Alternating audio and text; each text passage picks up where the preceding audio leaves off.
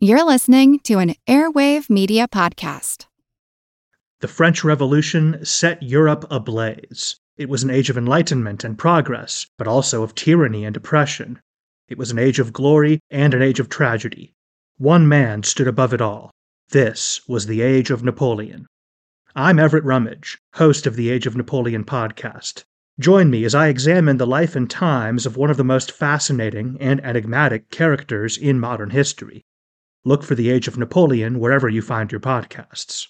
It's a long way to Tipperary. It's a long way to go.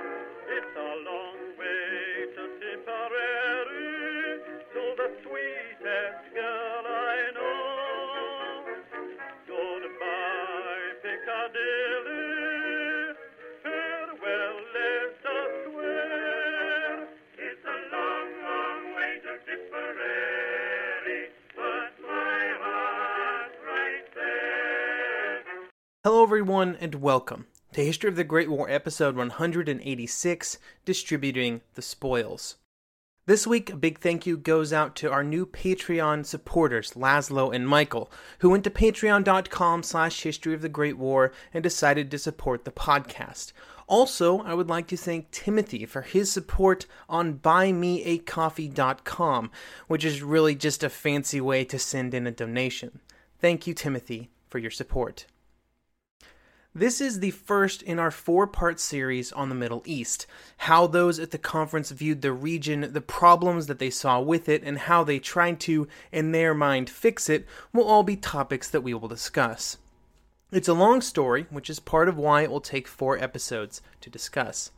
We start today by discussing mandates, what they were, what people thought about them, and how they were implemented. Then we will look at the views of many of the countries on the Supreme Council, especially those of the British and French, around what they hoped the Middle East would look like after the war. Then we will end today by discussing Faisal Hussein's arrival in Paris, what he hoped to achieve there, and some of the problems that he encountered almost the moment that he arrived.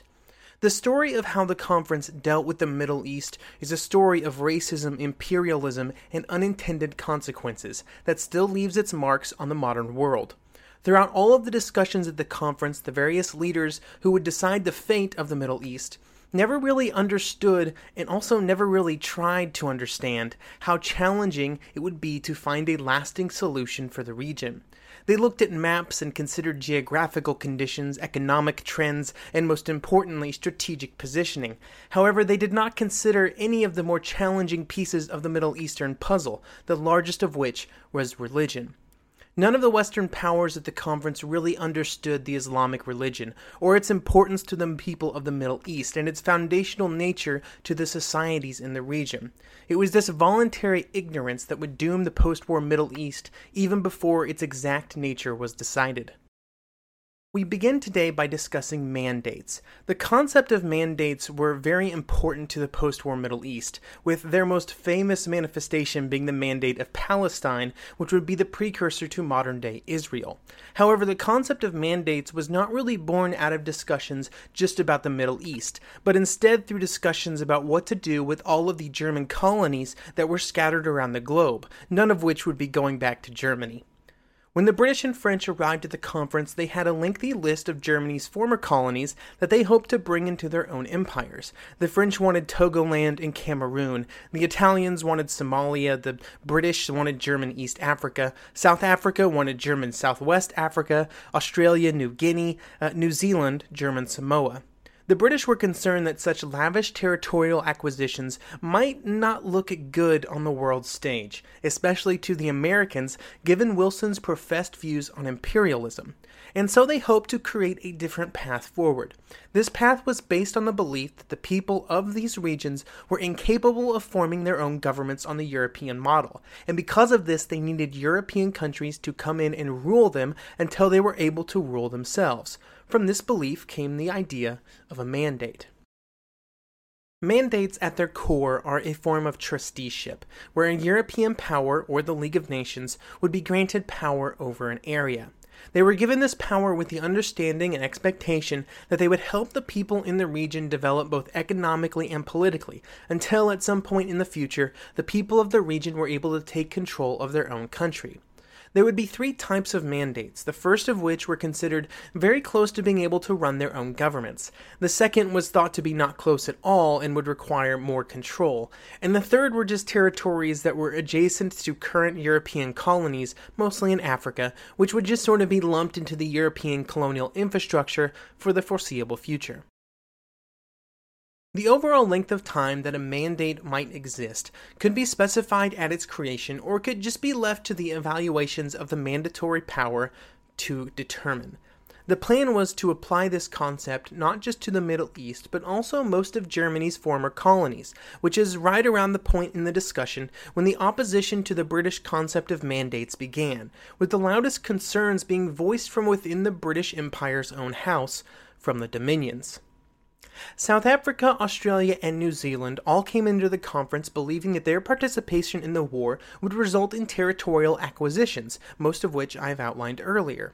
However, when the concept of mandates was introduced, they were suddenly very concerned about what it meant for their goals. Howard Borden, one of the leading Canadian representatives at the conference, would describe the meeting in which Lloyd George presented the concept as a, quote, pretty warm scene. The key problem that the Dominions were concerned about was the fact that it seemed like the British were getting in bed with the Americans, with the goal to limit the power of the Dominions. When their arguments did not seem to make much headway in private conversations, they would go to the press. Throughout the course of the conference, the Daily Mail would publish a daily edition straight from Paris, and a story that would appear in that paper the very day after the introduction of the mandate concept was a story that claimed that the British were sacrificing the interests of the Dominions, which had sacrificed thousands of their citizens to help Britain win the war, all to satisfy the Americans. This got everybody going very quickly. Lloyd George was furious with Hughes, the Australian representative who had clearly worked with the author of the article. Wilson was very frustrated, if only because he deeply disliked criticism. And after a very heated bit of discussion, a compromise would start to coalesce eventually around the cooperation of the British diplomat David Cecil and, as was so often the case, the South African Jan Christian Smuts. Also, in very typical conference fashion, this compromise mostly revolved around removing any new and novel ideas from the item being compromised around.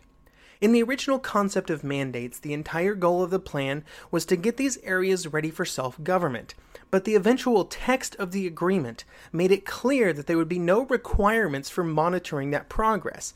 There would also be no requirements to actually work with the populations, and there would be no firm date that independence should be granted. Essentially, while the official goal was to prepare the countries for independence, there was no actual accountability on the mandatory power to actually make progress in that direction. This almost completely removed any real delineation between mandates and colonies, but it was believed that it was a necessary compromise. While the Dominions had one problem with the mandate concept, the French had some other concerns which they would voice during the conference. In general, they agreed with the idea of the mandates, and they believed that it mostly agreed with the colonial policy before the war and what the French hoped to pursue afterwards. The French had long believed that their goal as a colonial power was to work with their colonies to help them evolve, in the belief that through this cooperation both France and the colony would see benefits. Their concern with the mandate concept was a bit more detailed, and it started with how the French viewed their colonies and the goals that they hoped to achieve with them. There were certain facts that Paris did not believe they could ignore. Firstly, that there would be a future war with Germany that the French had to prepare for, and that after the idea of breaking up Germany was quickly cast aside by the other countries, there would always be more Germans than French. With these two facts in mind, the French looked to their colonial possessions in Africa and Asia, colonial possessions which would no longer be matched by the Germans, as a way to try and make up for France's demographic shortcomings. Essentially, the French saw their colonies, especially those in Africa, as vast manpower pools upon which they could draw on in times of emergencies. They had already done this during the First World War with great success, as thousands of troops had been brought to France from African colonies and put on the Western Front, and they did very well. There was just one problem with this plan and the concept of mandates. There was language in the mandate proposal that limited the ability of the mandatory power to raise large native armies within the mandate. Now, the goal of this clause was to reduce the likelihood of colonial conflict, which had been seen in the First World War, but it could also be construed to mean the removal of the ability of the mandatory power to use troops from the colony in a European war. The French tried to alter the language slightly to say that colonial troops could be used in defense of the mother country, but Wilson strongly opposed the inclusion of this language, and so it was removed. Eventually, the French would just count on the ambiguity of the wording to give them the required wiggle room if they ever needed to pull in colonial troops to defend France. So how did the mandates work out? Well, they looked a lot like colonies. Over the course of the conference, many of the mandates were eventually parceled out to the various countries that wanted them. There actually was not too much argument about who got what. The Japanese got their northern Pacific islands, Australia and New Zealand split those in the south. France and Britain got their African colonies, Portugal got a bit of extra territory as well. The Belgians were initially excluded, but the British were eventually convinced to carve off a bit of German East Africa and the modern-day countries of Rwanda and Burundi. Throughout the process, there were attempts by various groups to get the opinions of the people in these areas recognized and to have their opinions heard. The French deputy from Senegal, Blaise Daunier, and the American W.E.B. Du Bois would organize a Pan-African Congress to try and get these voices heard, but the Supreme Council would almost entirely ignore them. After the conference and for the years that the League of Nations was in force, the mandatory powers would send in the required annual reports, but beyond that there was little accountability for their actions, and for the most part they treated the mandates just like any other colony.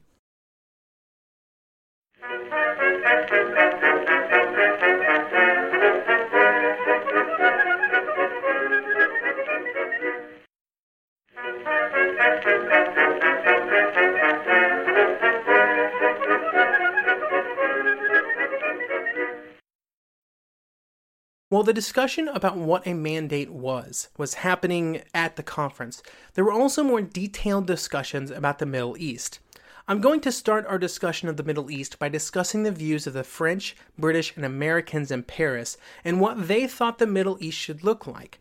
For the next few minutes, I'm going to completely ignore the thoughts and desires of the people who were actually in the Middle East, just like the British, French, and Americans would do in Paris. In December 1918, before the conference even started, the French and British got together in London to discuss several topics. One of them was the Middle East.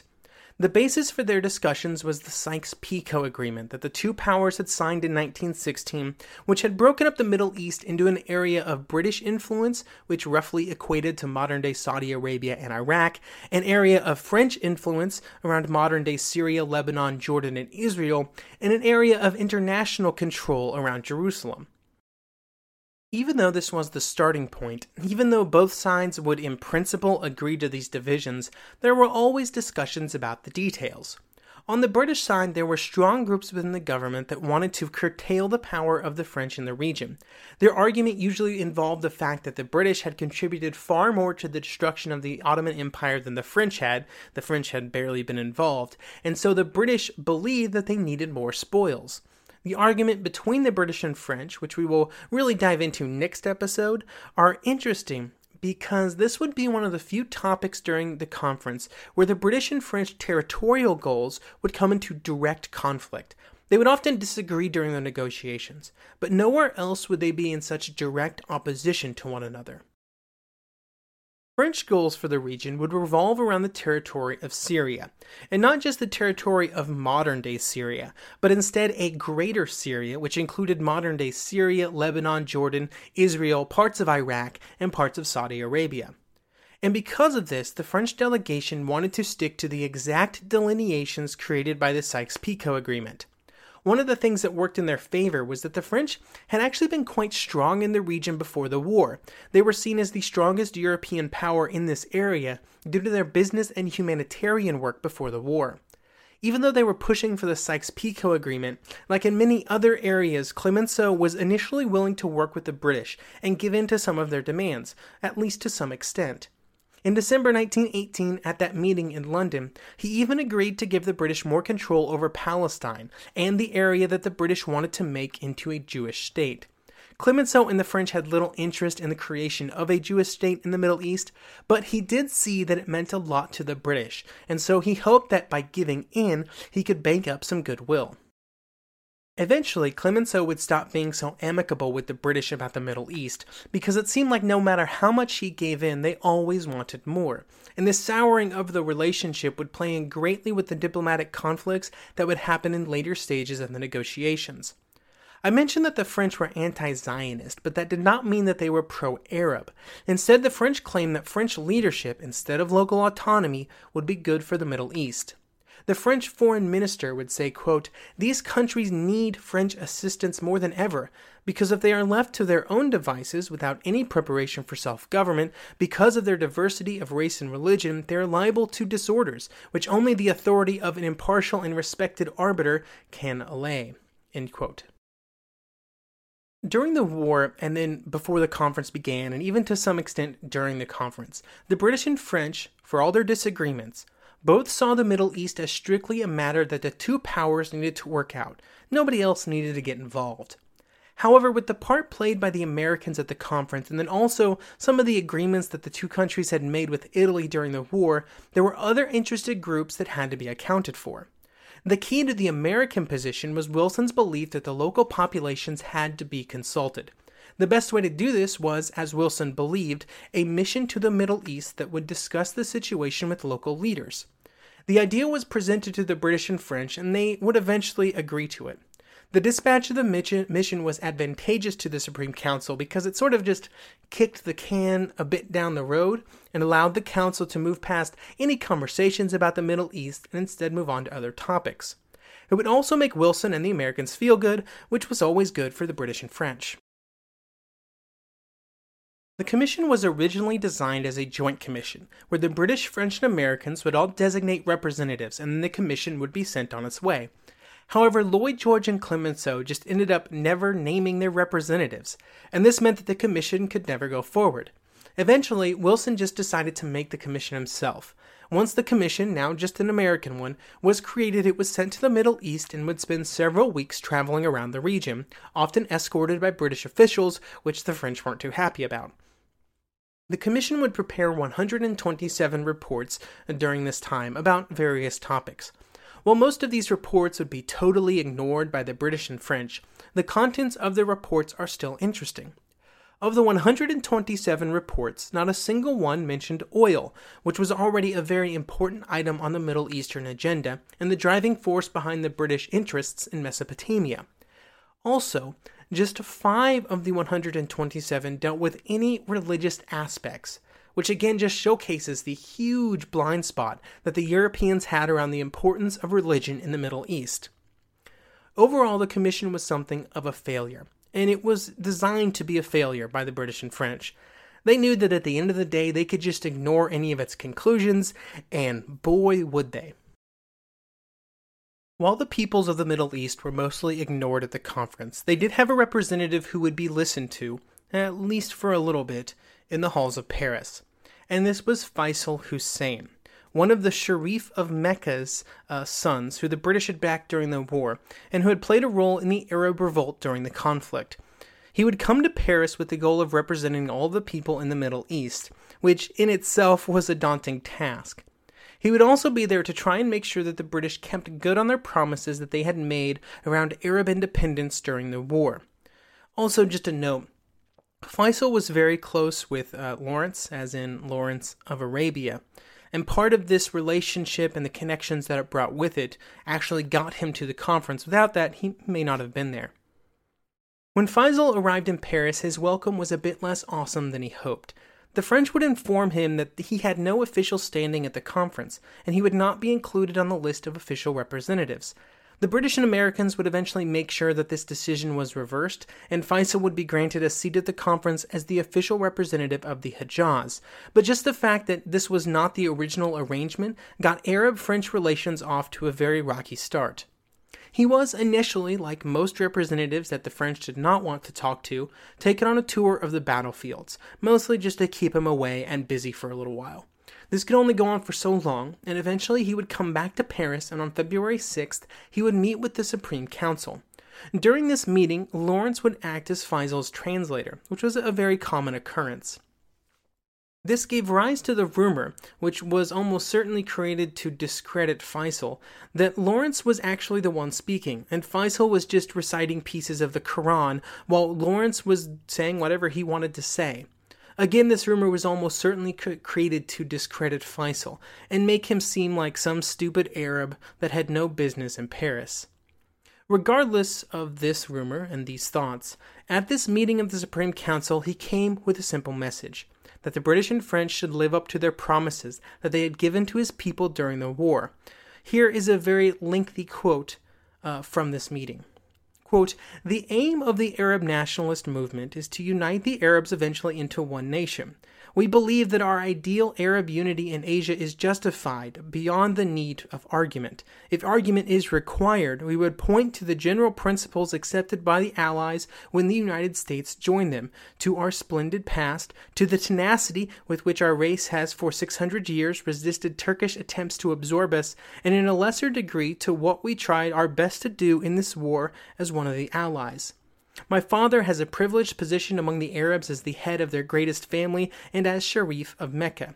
He is convinced of the ultimate triumph of this ideal of unity, if no attempt is made now to thwart or hinder it by dividing the area as spoils of war among the great powers.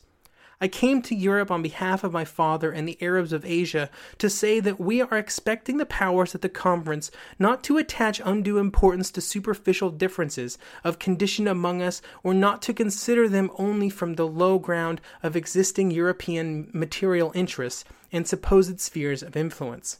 They expect the powers to think of them as a potential people, jealous of their language and liberty, and they ask that no step be taken inconsistent with the prospect of an eventual union of these areas under one sovereign government." End quote. Resistance to Faisal's proposals would come mostly from the French. Clemenceau believed that what Faisal was suggesting was absurd, or at the very least, pieces of Clemenceau's government believed that these requests were absurd. I'm not quite sure how strongly Clemenceau believed it. He usually didn't care too much about the Middle East.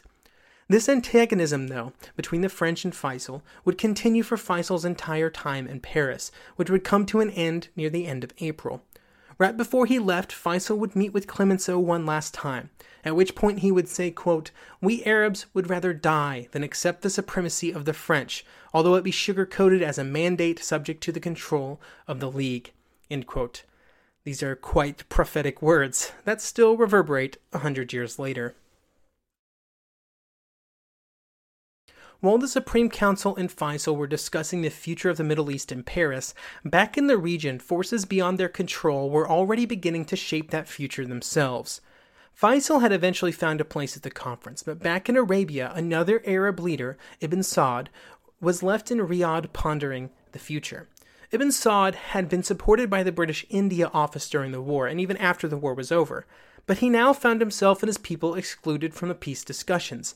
He feared, quite reasonably, that all the conference would do would make his rivals, the Husseins of Mecca, stronger, and it would surround him with enemies.